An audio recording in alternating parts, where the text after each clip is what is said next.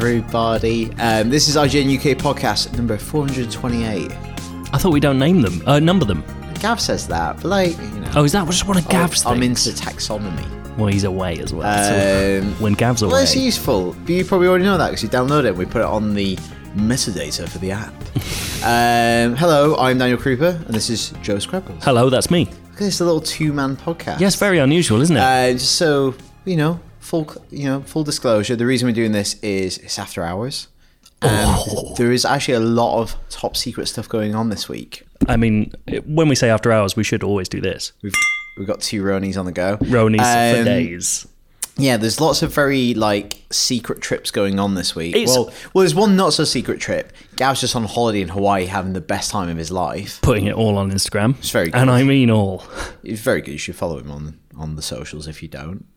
Look at that massive influx of followers he just got. Unbelievable. But also, we've got some secret trips going on this week, which we can't talk about for 3 weeks, but when we do, as someone who's not on any of them, I can tell you, I'm jealous. Yeah, it's amazing. We've got some good stuff happening.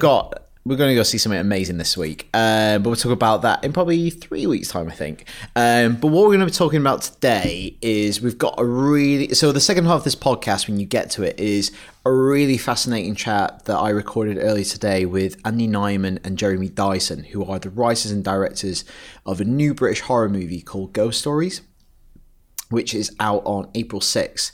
And I say this in the interview, and the interview is a little bit embarrassing because it's like when we interviewed Jeff Kaplan and I become a little bit of a fanboy, so you can all enjoy that. But I really love the horror movie, and it's a really great British horror movie. It's fantastic. So we'll get onto the layer and we'll talk about that a bit in more detail, but that's the second half of this podcast. First, we're going to talk about another movie that is out this week called Ready Player One. What?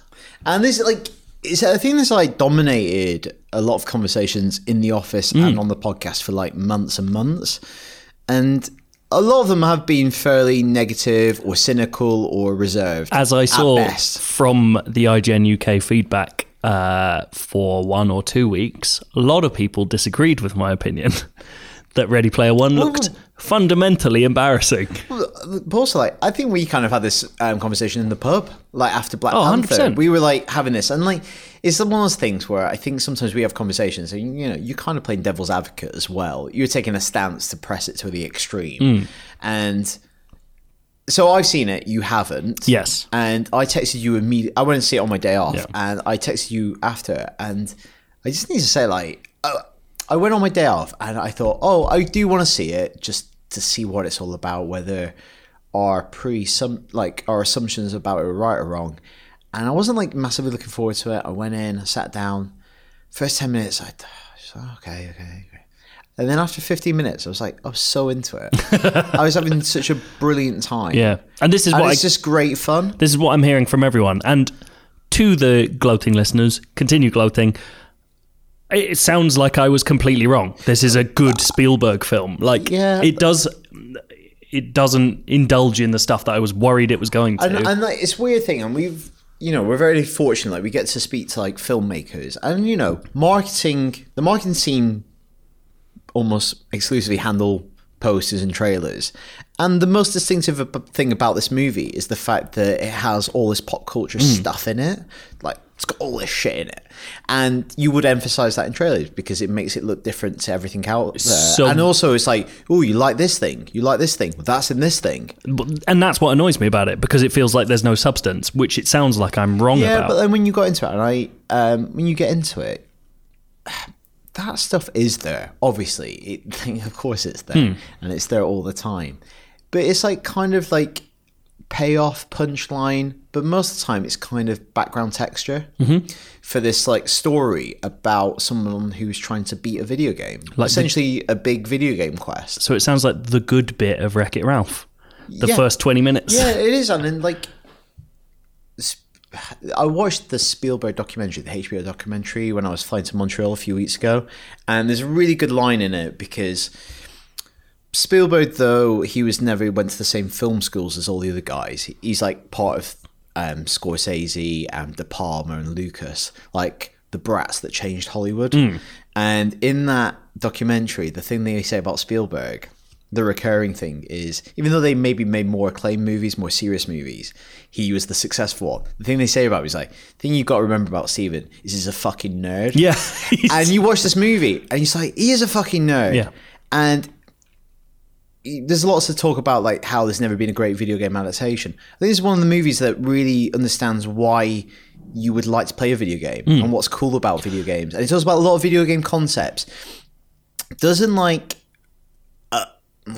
labor them. It just assumes that you might know what they are. Yes. And talks about it. Like when you see the trailer and all these people are dressed up with all this shit and you're like, oh, there's all these characters in it. But when you're in it, you realize that the way the Oasis works is permadeath is a thing. And it's EVE. It's EVE Online. When you're playing, you accumulate what they call coin, and you can use that to buy upgrades and skins and stuff. So when you see someone in the Oasis that looks like Tracer, they've bought that skin. Yeah. And it's literally what we do. We hoard money on Overwatch so we can buy cool skins.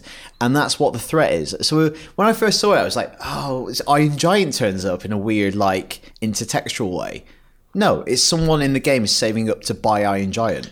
Well, this is an interesting point because, again, one of the fundamental problems with video game movies is that they're going to have to boringly and patronizingly explain what a video game is and what it does. And I think, to be fair, the section about explaining what an Easter egg is in the trailers is ham-fisted as hell in a way that really irritated me and felt exemplified by the rest of the trailer. But you sent me a text, and I've read this from multiple people who I think are actual good thinkers, that the way it introduces actual video game concepts feels satisfying and rewarding, I guess, to someone who plays them. So you were talking about, you know what? Now that I think about it, I can't remember anything you talked about, but some really interesting stuff. There's loads of things just layered in there, like pay to win. You were talking about pay to win's in there, and like being part of a clan is a thing in there. But none of them like dominate as major plot points. But they all like fuse together to be part of the narrative. And no one's sitting there going, "We're in a clan. We have to name our clan, and these are my friends in the clan." With things like this, it's really hard to detach. If you listen to the podcast, you are like, I assume you're really into video game culture. So it's kind of hard when mainstream media tackles this thing they almost universally shun. Yes. So for the first time hearing, there's a section in it where they mention GoldenEye, and like, there's a way that you could find it a bit cringe. And I felt, when I was listening to it, I felt myself slightly cringing, but I was like, actually, this does sound authentic. It just feels weird to have it spoken, let alone spoken in a massive Hollywood movie. Yeah. Because they talk about having slappers only. And it's like, that's a proper GoldenEye thing. Good. But it's just weird to hear it in a big movie. And the same like someone saying like, oh, I watch her Twitch streams. Like, I'm not of the generation that watches loads of Twitch streams, but like, I recognise that is a thing people say. Also, can we just point out, feels weird in Ready Player One time, is Twitch going to be around? Could be, mate. I mean, they better could be archived. diversify. Could be old stuff. Could be. I watched her Twitch streams. In the movie, she's dead now. About walkthroughs and like wikis and stuff. Like, there's all this stuff like going around, and there's a big evil corporation that wants to like win the Easter egg hunt so they can own the Oasis. And the thing they want to do is like big evil publisher. They want to fill it full of microtransactions and ad space. Right. So everything gets advertised in the Oasis. Yeah. So there's like this weird net neutrality, like anti-advertising strain in it. But again, it's just there in the background. And if you know what that stuff is, you're like, cool. Have you ever read Snow Crash by Neil Stephenson? No. Firstly, incredible, one of my favourite ever books, and Presage the Matrix in a load of ways. But that has a very similar thing where it's sort of the point after which virtual reality has been taken over by corporations. And it's fascinating. Like, the way that a guy, I think it was 1994, the way this guy, Neil Stephenson, was talking about how companies would take over a virtual space is bang on with that kind of stuff. And also, like, mad, I'm going off on a tangent, but he did mad things like, he essentially predicted what Google Earth was going to be and stuff like this, like really weird, specific visions of how this all works. But that's what excites me about Ready Player One, having had you tell me about it. This idea that it's not necessarily about the sort of adventure and like the pop cultural elements of it. It's the idea of how do you transplant what we have into a situation 2-3 steps beyond. Yeah, like the main thing is like, this Willy Wonka figure has set up this Easter egg hunt within this game he's built. and it's on to people to like appreciate and look for clues. And obviously, if you are versed in pop culture, particularly of the 80s and 90s when James Halliday grew up, you'll have an advantage. So there's lots of scholars who study pop culture of that age. So it's quite cool. There's like scenes in labs where people are like studying X-Men comics on big screens, like the weird like Egyptian fresco isn't the right word for an Egyptian, but like a weird kind of like hieroglyphics. They're like studying them like for Wait, clues. how far in the future is this meant to be? It's like 2049 or something. It's like Blade Runner time. That seems mad. Why would they be studying them that way? No, they're studying them because they're looking for clues to solve his... Oh, sorry, right. Sorry, like yes, this is... yeah. Because he's issued this challenge. For years, this kind of subculture has risen around like... Well, because obviously if you solve the quest, you inherit the Oasis, so trillions of pounds worth of business. So people have become pop culture scholars. But again, a lot of that stuff is incidental to the main narrative, which is trying to find 3 keys to unlock a prize. So I've heard... Like, it's very simple in one sense. I've heard lots of stuff about like why it works and what it does well with the sort of pop cultural stuff it's going for. Why is it a good Spielberg movie? Like, what Spielberg added to that? What's he added to it?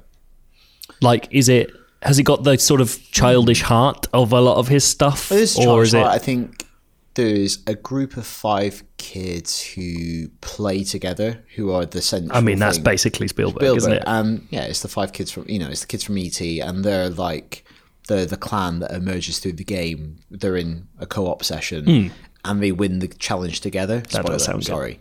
What? Yeah, and it's got just like.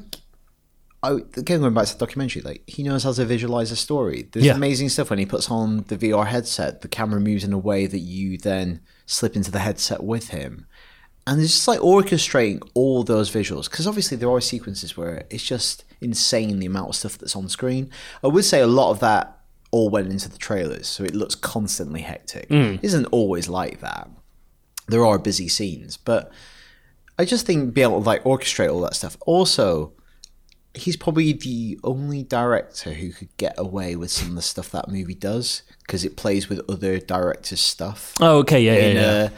In a way that if a lesser director did it, it would seem sacrilegious. Yes. Whereas Steven Spielberg does it, it's like who's above Spielberg? Because he's like gone into the toy shop and just playing with anything he wants. Yeah. And I feel like if you gave that to like a new time director, it'd be like, have you done that? Oh, you were actually friends with him. Did you see Fair enough. Did you see the brilliant story about Zach Penn?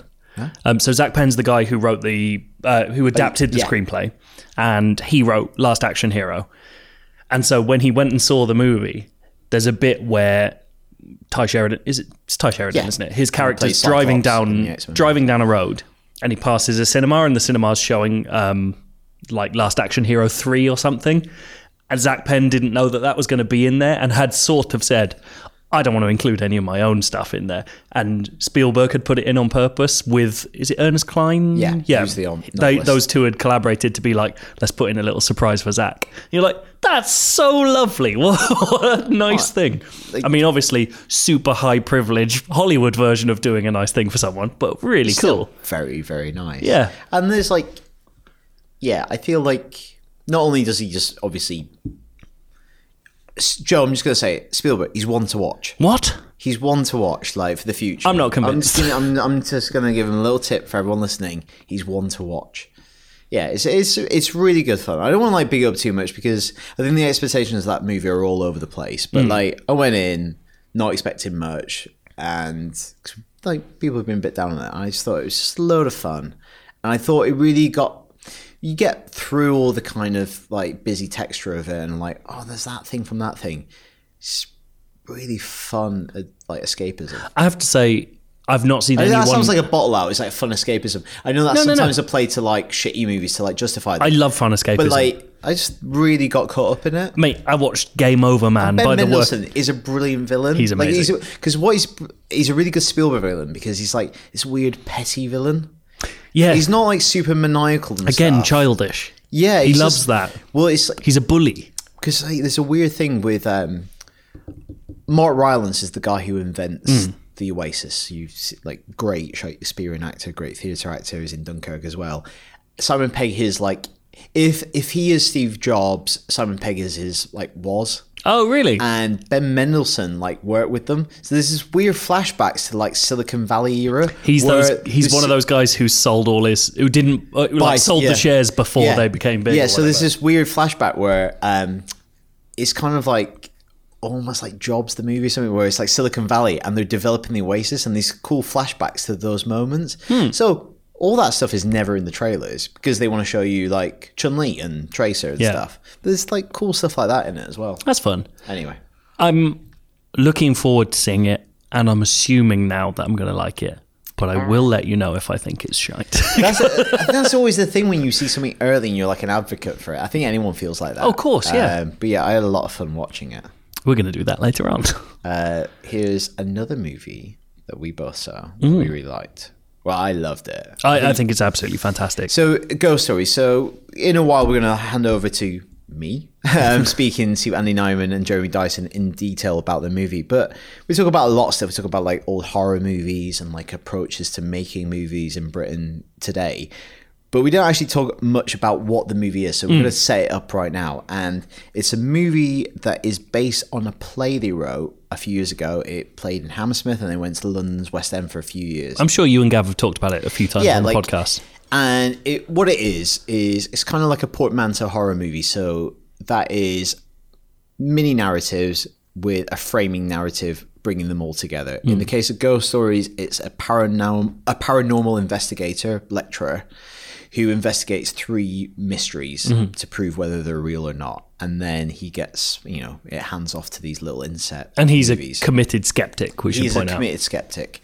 And they've adapted it for film. And these are 2 guys who've flirted with horror throughout their careers and stuff. Jeremy Dyson with The League of Gentlemen, Andy Nyman worked a lot with Derren Brown, but it's been in horror movies and horror TV shows. And Derren Brown's played with the idea of horror in his shows forever. And it just feels like, if you've loved a thing for 40 years of your life and then you get the opportunity to make it, you just go nuts. You've have all these ideas been percolating for 40 years, and then speaking to them, you're about to hear it's obviously they're just super happy they got a chance to make it. Yeah, and it is it's such an elegant horror movie, I think. And this is the hard thing: it plays with this idea of the anthology series that we've seen so much recently, to the point where I don't want to say what any of the stories are. No, I don't think so. Which is really hard, because then you're just going, trust us, it's a fun movie with different stories inside.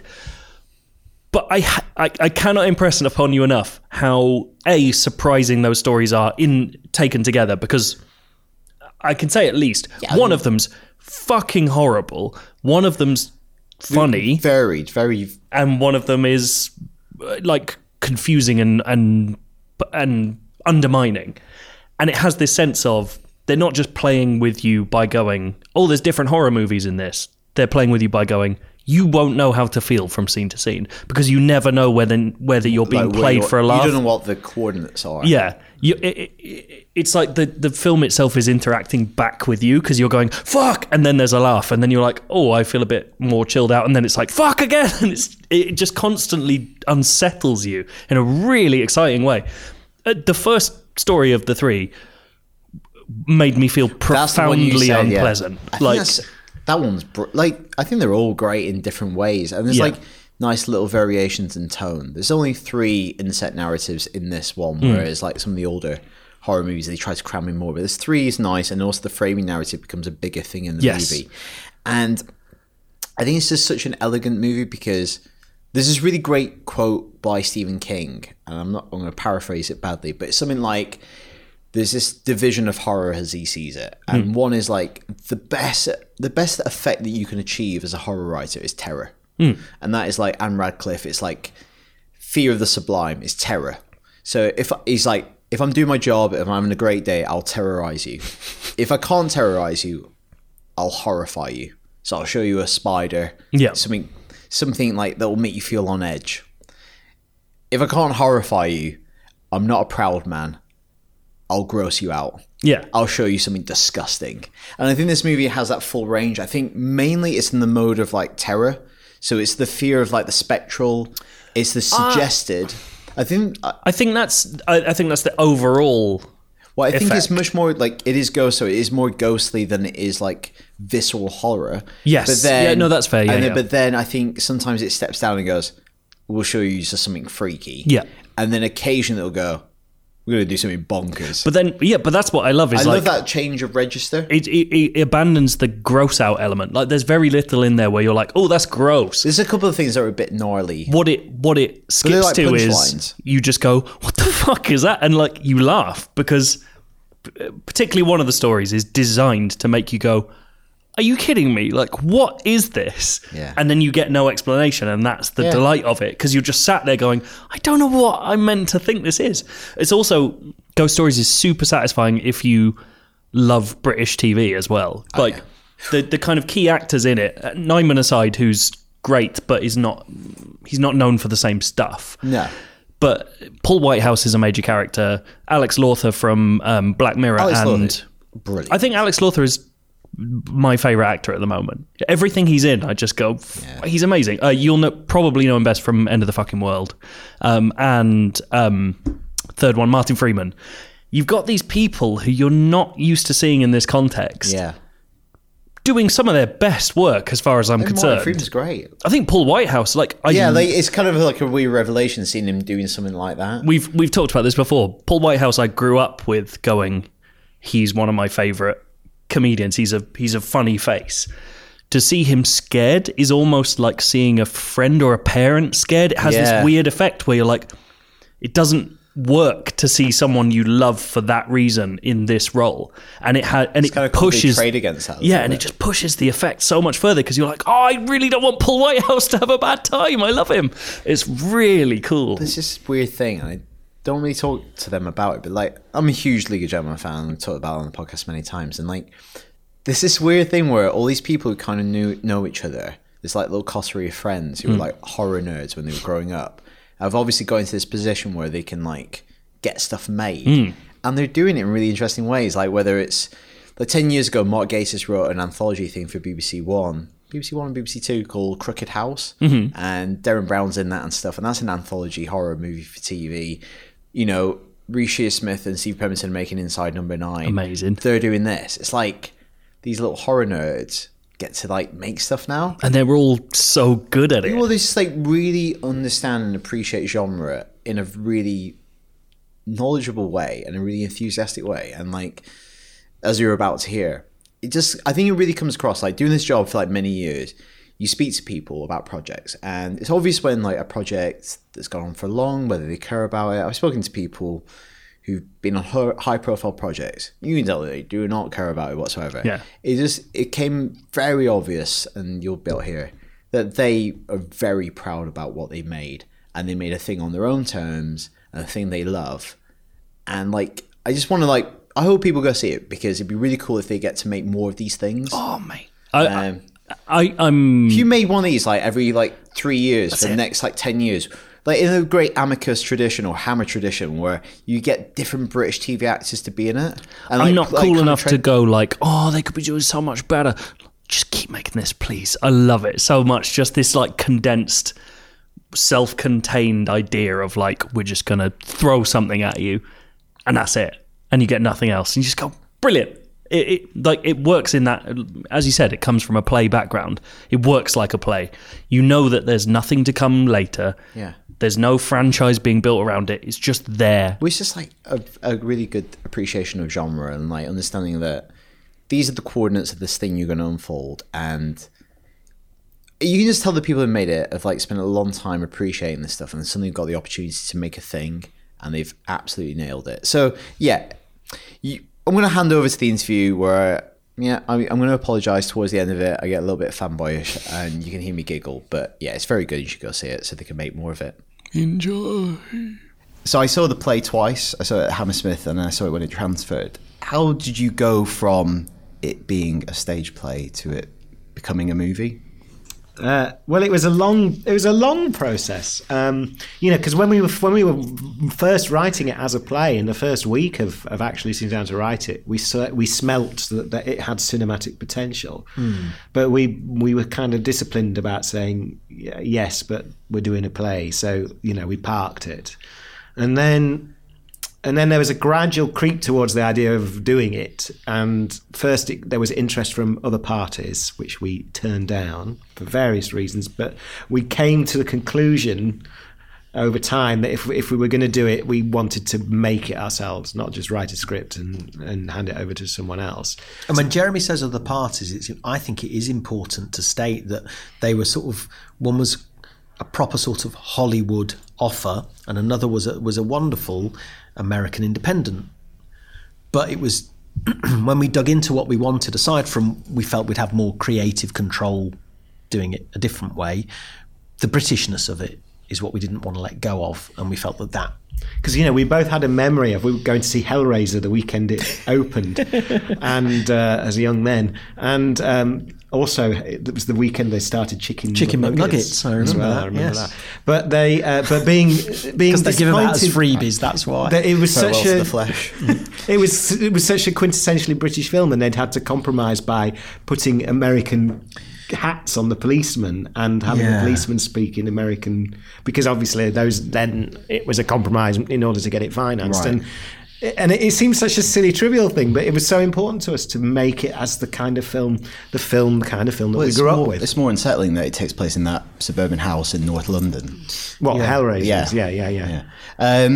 What are the challenges of taking it from the stage to the screen? Because obviously this is like a portmanteau horror movie. It's 3 individual stories with a framing narrative, and on stage the framing narrative is more distinct, whereas here you play the lead character, and you become much more embroiled in the individual stories.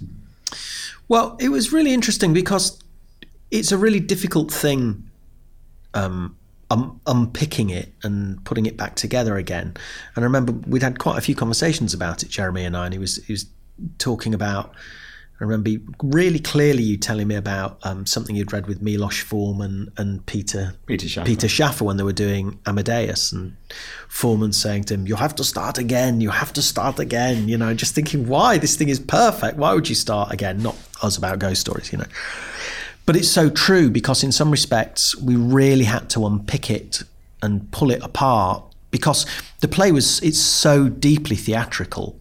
And that was one of the exciting things, I think, for us and for an audience, was that you were seeing things you would only really see in a horror film, but on stage, with deeply theatrical, old-fashioned sort of theatrical techniques. Well, you couldn't replicate. And also the thing is based around a lecture on the stage, where you as an audience are involved in the moment in that lecture. Well, you can't replicate that on film. And it took us right until almost the end of the edit to throw away that device, because there was still more of that. It was a discovery. The film has a different centre to the stage play, but it wasn't contrived. We had to find what that shift was by doing it.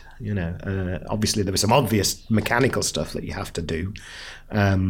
Not, as Andy's already said, with the framing narrative, but also with how you're going to stage it. And so I guess we focused on the practical tasks, and then that more esoteric one of, well, what is it, was found in the doing of it. This is the first horror movie you directed, but throughout your careers it's obvious that you have a debt to the horror genre and have played with it in various ways.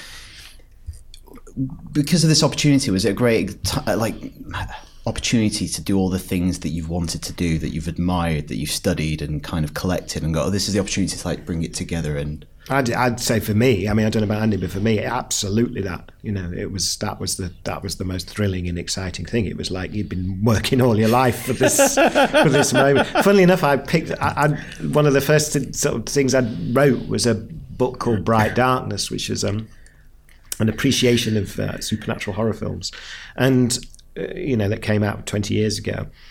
And I picked it up not so long ago because someone was inquiring about republishing it.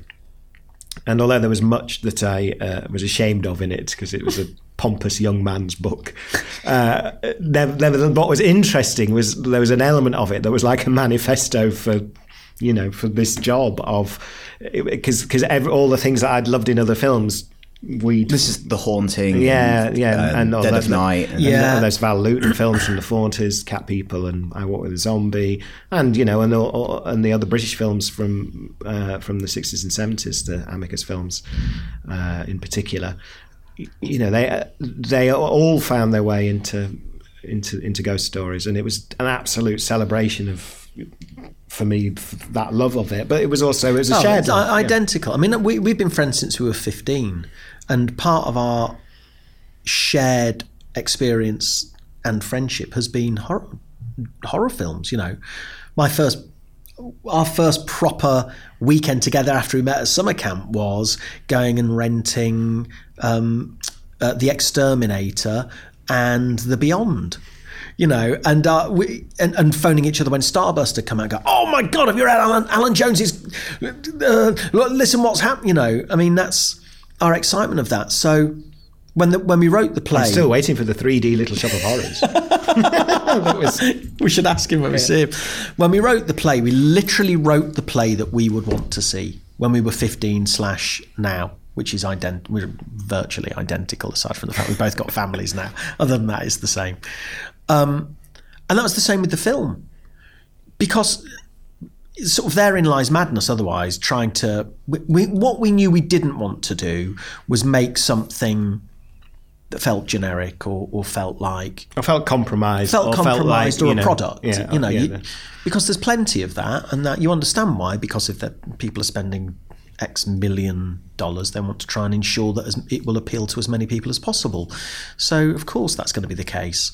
But where we were blessed with fantastic collaborators in Warp Films and Lionsgate, Screen Yorkshire, and I mean, it has honestly been amazing. We've been very well supported by all those people just wanted to enable us to make this film. What we wanted to make, and so literally we wrote the film that we would want to see, and so that means that that means you're on a knife edge as well, of course, because a lot of it may not work for people, because a lot of it is out there, but then there are also the things when we talk about films we love. They're the things we love, the things where you feel like you're seeing someone's personality. You're getting an inkling into who they are, as well as the ride that you're on. So yeah, it's been wonderful to do. Can you talk a little bit more about the format? Because you picked The Portmanteau, which is an anthology movie. And anthology kind of series are coming back a little bit now, like they've recommissioned Twilight Zone, Black Mirror. But you don't see the anthology movie maybe as much as you did. Why did you pick that format? Was it so you could try your hand at lots of different type of... No, it was a very natural thing. I mean, there's a romance to it, and I, as you've already mentioned, elsewhere with the League of Gentlemen, we were a bit obsessed with it as a form too. And in fact, the very first thing we did as the League, before anything, was a self-produced anthology film called Highgate House of Horror. I've never seen that. We shot. It's an extra on the DVD of the Christmas special. Which is itself... or at least there's an Easter egg of it, if you have to dig for it, but it is. Wow. It is in there. And so, there is something in the form that is peculiarly, a peculiar obsession for me, and not just for me, but it was for Mark Stephen Rees as well. So, and I think there's a real charm to it. There's something of the campfire of it. There's something very, very primal about it, being told a series of scary stories that's just very, very appealing if you like this kind of material. It's not just us that likes anthology films. That we know from the response to this that there's a sizable constituency out there. And I think there's two sort of factions really for it. The first is British gentlemen of a certain age, of which we are, who grow up with Amicus, and because they were always on House of Horror, and you had this. It was part of our DNA. But then I have to find the DVDs on eBay. That's the difference. Like they're not always on. Like growing up, I had to like seek them out. Well, for us, they were they were staples of late night horror double bills. Yeah, and some of those images from those films, because they were in like the Alan Frank Book of Horror and stuff. I still find scary. The skeleton in the crash helmet. And stuff. I mean, one of the reasons is there's two things. It's Dead of Night as being the original one, and the Amicus films, and the reason I think that both of them are so influential, not just for us but for other people, is that they both are really well made by intelligent lovers of the genre. Dead of Night had the 4 best Ealing directors on it, who all went on to have stellar careers: Charles Crichton, Basil Dearden, Cavalcanti, and Robert Hamer. Hamer made Kind Hearts and Coronets, and they all made brilliant films. So they were fantastic filmmakers. They had terrific writers. The people that wrote the script wrote all those Ealing comedies. They were first-class writers. They had brilliant behind-camera people. The DP on Dead of Night was Douglas Slocum, who shot Raiders of the Lost Ark. These were absolute world-class filmmakers. And so that is unusual to have people at that level working on genre material. And weirdly, Amicus, although that they're seen as a kind of exploitative outfit, actually they had a similar approach. They were very Max Rosenberg was a very, very smart producer, and so he knew that he could get people like Freddie Francis, who was again a world-class cinematographer, by saying, "Do you want to direct this?" Because he knew he wanted to direct. And likewise, they were smart at promoting talent. So Kevin Conner, who did From Beyond the Grave, for example, which was the last of the Amicus anthologies, was a fantastic director. He was real visual stylist, and that's there absolutely throughout. So they looked great. They weren't cheap. They were cheap to make, but they did not look cheap. They're not schlocky. They're in a really weird world. And they had A-list casts. That other brilliant Amicus innovation of, well, look, we only have to pay him for 5 days and we can put him on the poster. You can be the crypt keeper. So you had Ralph Richardson in a horror movie, which is very unusual. Knight of the Realm. So that's a big part of their appeal, is just that. They were very well made by very clever people. And they delivered.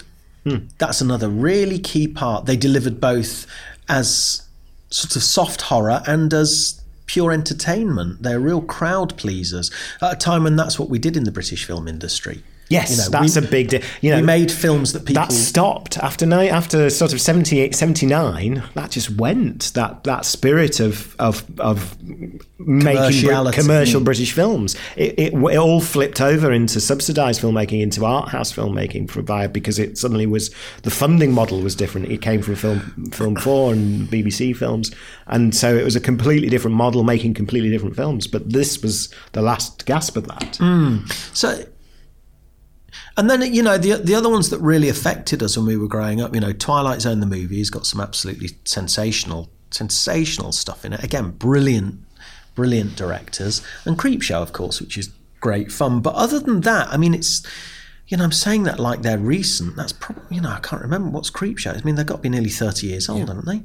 And I mean, there have been examples, but none as good as that. VHS, and ABC's of Death. Where there's a weird thing with them, and I think ABC's is the one that's the closest of working, is that there's a gimmick that really helps it. And the ABC's is great because they're all 3 minutes long, maybe 6 at the longest, and there is something interesting about using the A to Z thing. It's a great hook. The others, for me, they don't quite work in the same way, because it just becomes a way of, you just feel actually all they're doing is stringing together short films. Whereas those early, particularly Dead of Night, it's that the protagonist's story is the scariest, is the one that and you realise all those other stories are there for a reason. It's not an accident, and it's not just a gimmick, So there's a Scheherazade nature to the form, which is hugely appealing and sophisticated, and it's very clever as Dead of Night. And so you get the thrill of being told the individual stories, but then you get the thrill of the part being more than the whole. In the Amicus ones, the whole being more than the part. Sorry, I rewatched some of the Amicus ones at the weekend, and some of them were adapted from a lot of Robert Bloch stories and some DC comics, and there is still that kind of like slightly moral fable of like something horrible God, happens to something deeply terrible. moral. Oh, yeah, that's what we horrible. love. Something horrible happens to something terrible, and Yeah. some of them are really gruesome Yeah. as well. Like they kind of ramp it up in Tales from the Crypt, with the heart wrapped up in the leather. It's wicked. Like, what kind of depiction? Like, this seems much more kind of spectral as a movie than Well, this is closer in gruesome. spirit to Dead of Night. Yeah, so is that Yes. like a very intentional decision that even though maybe the portmanteau people associate with Amicus, this is very much more that kind of ethereal, what did I see in the corner of the frame, look again, or what Well, this was that? born, don't forget, and the stage show was born out of Andy ringing me, saying he'd had this idea for a play with three men sat on stools telling ghost stories. And I think it was the ghost stories element Yes. that completely hooked me in, because I have a passion for ghost stories.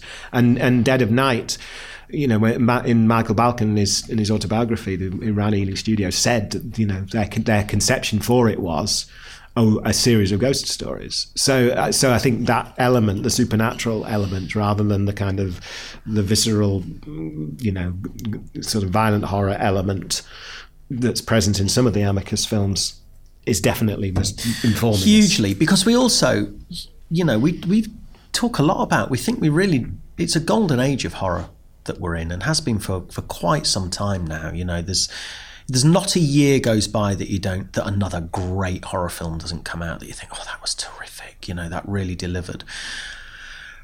But one of the things that's the hardest thing to achieve, and I say that as someone, we adore the genre, and I've got Fright Fest every year and have done for 16 years or however long it is now.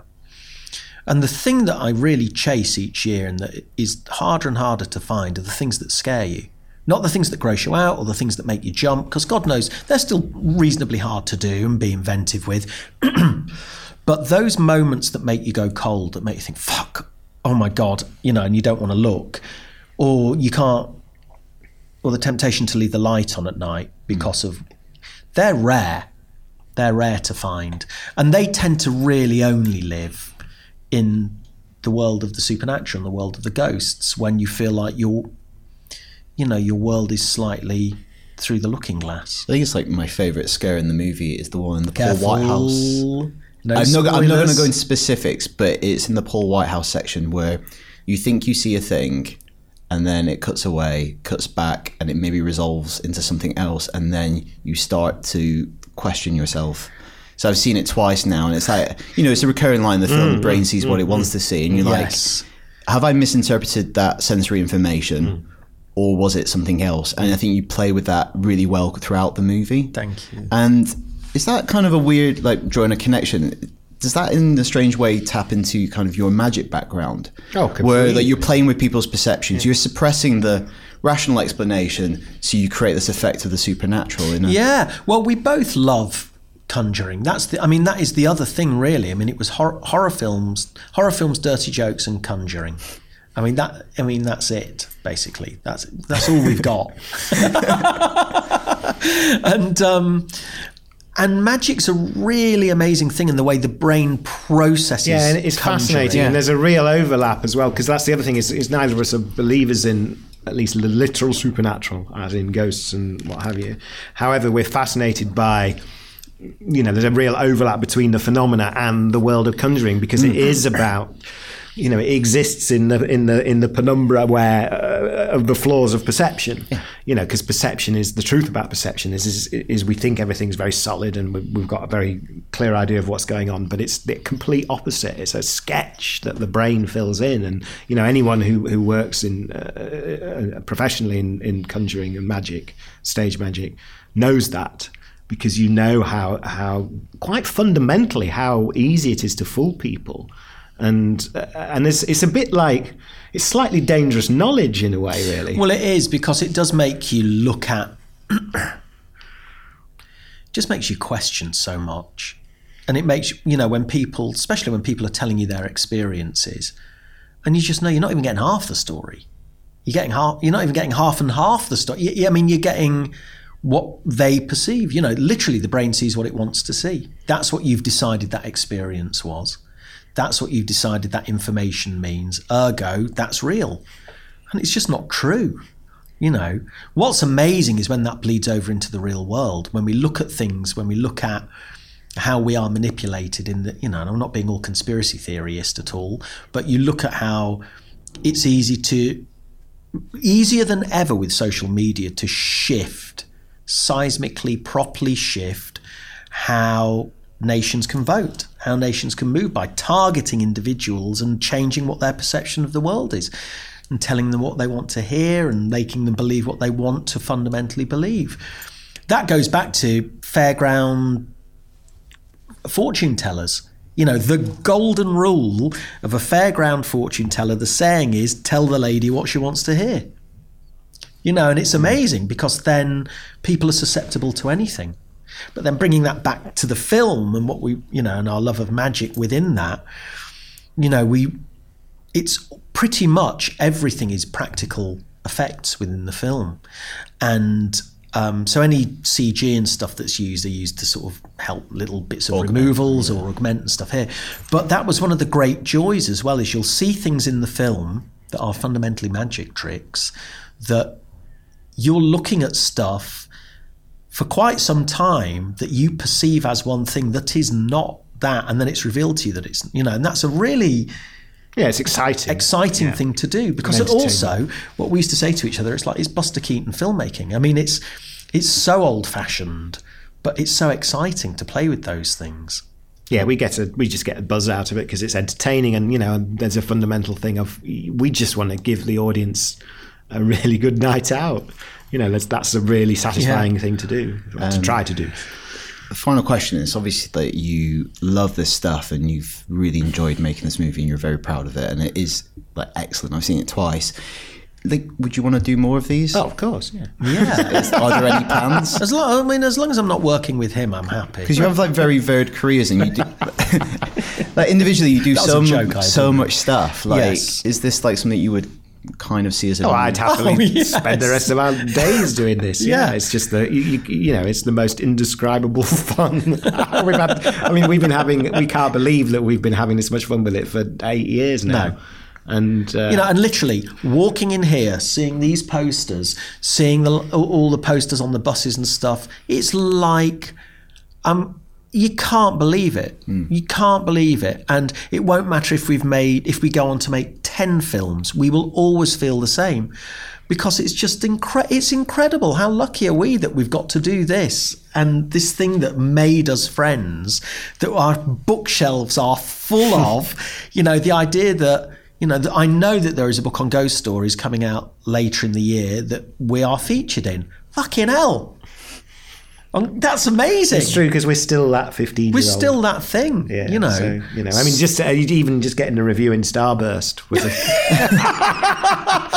a thing where we texted each other and then rang each other. But it should be like that, because what goes hand in hand with that joy is also a feeling of massive responsibility that goes to, you want to serve the thing that you love on every single level, and also you owe it to the people that are going to spend anywhere between 5 and 18 quid going to the pictures, hopefully, to see it. You want them to go out and feel like, that was great. Well, I think you did it. Genuinely, as someone who this falls in my Venn diagram of interest, I think the movie's incredible. So thank you. Well done. Thank you very much. Cool. Thank you for coming in. Oh, lovely. Well, I, for one, thought that was lovely, and I wasn't even in the bloody room or have heard the recording, but I heard that. But it was nice. Afterwards. It's me awkwardly ending it. I heard that you asked for something to be signed, and they said they had a poster in their car.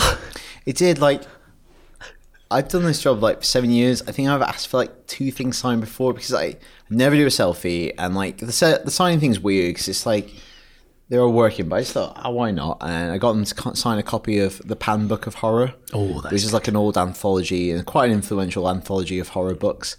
And when I was a teenager, I bought an incomplete collection off eBay, and I have the first issue, the first collection in my house. So I brought that in for them to sign, and they thought I was very nice. You're a cool guy. Yeah, they were lovely. I meant that. That sounded sarcastic. You are a cool guy. It's just as it probably came across, I'm just I've been so into their stuff for so many years. And it's just cool that they've been given the opportunity to make the film version of the thing they like, when so many people get to make big budget horror movies that are shite.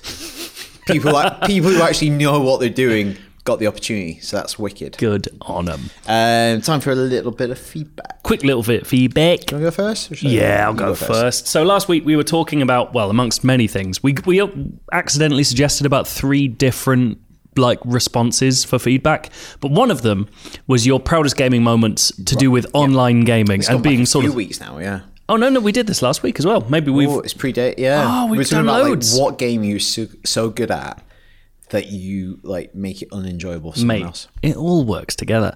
So this is from Jack Gox Pierce. I don't know what Gox is, or maybe it's Gokes like Goku. I don't know. We should have Rory here. But we don't. Hello guys, I wanted to share one of my proudest moments in video gaming with you. Me and my friends used to spend a lot of time hanging out in my friend's car in a car park, as all teenagers did. What? Not sure. Did when no one had their own house or flat yet. Actually, now that you say that, it rings a bell. Get out of the car. My friend had a big Lean on it. Had a big Jeep, and we I once sat in the back of it and ate an entire rotisserie chicken by myself, which would explain a lot of things about me and my size. We would spend countless hours every day taking turns playing Peggle against each other. Sure, Peggle would appear to be a random luck-based game. This is not the case when you're talking Peggle master level. We could call any shot and hit it like the masters we were.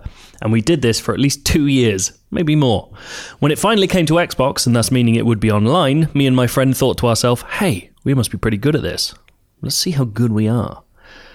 So, on day 1 of release, on the hour, we booted the game up and breezed through the campaign to limber up. We clocked it with the #1 rank worldwide for the campaign. This got us buzzed. So we hit up competitive and absolutely dominated. We played for the entire day and night and never lost a match, holding the #1 rank in the world on 1v1 and party mode, even holding some of the highest scores on individual levels of the campaign just from our first playthrough. I thought it was just kids sitting in a car. They're absolute whiz kids sitting in their car. Where was I up to? Needless to say, me and my friend were extremely proud and happy with ourselves. What an amazing feeling it was to think, I reckon we're pretty good at this, to then see that we actually were. I'm sure since then our scores have been eclipsed by far more dedicated hardcore score chasers, but for that moment, we were kings, and I'll never forget that. That's a weird thing, isn't it? Like, to think you might be good at something, and then later in life just try and go, oh yeah, I am Neymar. Has that ever happened to you? No, obviously not. Look Definitely at me. not happened to Stay me. at me. Just had 3 mini pork pies. Mate, you eaten the last? Yeah, I had another one. Mate, I've got There's one more. in there. That's a good email. I've really enjoyed that. Gox or Gokes, Jack, whoever the hell you are. This next email is from Tom Ranking, who is from Manchester. I like Manchester. It's a great city. I watched Gravity there in 3D. Is that what you like, Manchester? It's the only thing I've ever done in Manchester. That's why I like it. Good.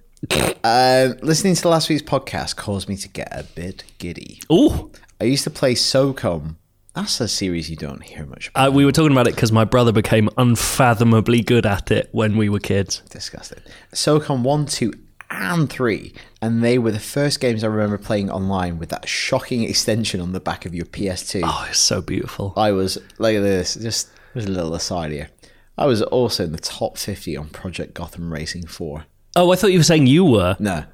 Smashed it. Absolutely You smashed absolutely it. smashed it, Tom. Is that a Rockstar game, Project Gotham? Or did they do a different racing game? They did one of them. I think they did, yeah. I think it was Project Gotham. Apart from having some awesome... I'm sure if it's not, people will write in. I'm sure I could literally look on Wikipedia now. Not gonna. Write in. We're not going to do that a lot of your other podcasts you might listen to. Apart from having some awesome memories of playing games growing up, he's now 24... no, 27, sorry. What are your worst memories? Mine is having Ali McCoist as a FIFA commentator for far too many years and getting blisters playing the Olympic Games. Oh, that was bad, the blisters. I got that on Mario Party. I never got blisters. Did you ever use the Tamagotchi technique? As in, like, getting your palm on it and then... Or literally a Tamagotchi? No. To rub the buttons. Because the Tamagotchi, the weird like gradient on the curve of Tamagotchi, you could like You just nubbed it cycle up between on like an track X and a circle. Konami Track and Field. Yeah. That's good. I went through 2 Tamagotchis like that. Yeah, I could see that. Dead. Pooping themselves as you did it. Worst gaming memories? I think it's not specifically about the gaming itself. The thing that always springs to mind when I think about the horror of being a child was that my dad once bought me Duke Nukem 3D for PS1, and it was for my birthday, and he was going to give it to me. I saw it. I saw the case. I knew what it was. I was really excited, even though that was quite an old game for PS1, I think. But I knew what that game was, and it was exciting. Its reputation is why you wanted it. And then as he passed it to me, he saw the 18 certificate, took it away. Put it in a cupboard. I thought you said he knew what it was. Put it in a cupboard, didn't give it to me for years. Like, found it by accident. Once that, like, we were well into PS2. Mate, I was running around that strip club when I was like 11 on PC. Like, using the toilets. I've never even been to a strip club. No, that's as close as I've ever gone. I don't know if they're full of aliens or not. They could be. And in the air ducts, there's, like, women in weird vats. I hated that. Yeah, in Duke Nukem, there was a really unpleasant thing that, like, one of the collectibles was there was, like, women in vats hidden. It was unpleasant. Duke Nukem's not very nice. No, I think we can all realise that. Good game, though. Like, as in, literally, the game is good. Have you seen Ion Maiden? So it's the people who made that, using the original engine build, making a new game. It looks fucking wicked. Like, really good. I was really racking my brain's worst gaming memories. My worst gaming memory isn't to do with the game per se or in a game. I remember when my Xbox 360 got the Red Ring of Death. Yep, that's bad. That's bad. But I remember I was midway through BioShock at the time. Oh. And then I took bit of regional flavour for you. I took it to the game station in Preston. Oh, yes, please. Because obviously Red Ring of Death was a known thing, a known malady at the time. I took it in game station, boom, new Xbox 360. Get that home. Finish BioShock. Get home. You left the disc in the other one. Disc is in the Xbox 360. That's disgusting. And it had already got sent back. Oh, mate, that's no good. How much did you spend on that? I bet it was full price. I don't know. Unbelievable. So that's my worst gaming memory. Actually, I've got another one. We had every year my friend had like the same birthday. It became like a weird tradition amongst me and my friends. We always had the same birthday. No, but as in like you did the same thing every year. We went to his house, we played games for this long, we had dinner, then we played hide and seek in his garden. It was really good. We were quite young. It was brilliant. And and we would always bring games round to play games with, and everyone being like Crash Team Racing or, you know, like party games. And for some reason, being the fucking hipster that I am, I brought around Animal Crossing on the GameCube, being like, guys, you guys check this out. Like, this game's amazing. Because he was. And I brought it around. They were all like, what is this kid's game? Like, ribbed me until I cried and left. It's just like, absolutely not. I'm not having this anymore. This is disgusting. Yeah, How dare you dislike Animal Crossing? So thank you for your email, Tom. I would like to put out a new call for feedback with a slight different emphasis. What are your worst memories that feature video games in some kind of tangential way? That's a good way to do it. I thought you were going to say, what are your worst memories? No, that's too big a job for a humble video games podcast like us. But what are your... Basically, just what are some really shitty things that happened to you where a video game That's a really good question. Joe just told you one. He went to a party and cried and went home. Yeah, I did. Luckily, GameCube had the little handle on it, so no one could stop me. Unplugged it, took it away. Walking home with his little silver GameCube. What colour GameCube? What's silver? I had a silver Got it with Wind Waker. Me too. Oh, good times. Good memory now. Thank you for joining us. This was the IGN UK podcast. And you can email us on IGN_UK feedback@IGN.com. Anytime you want, because...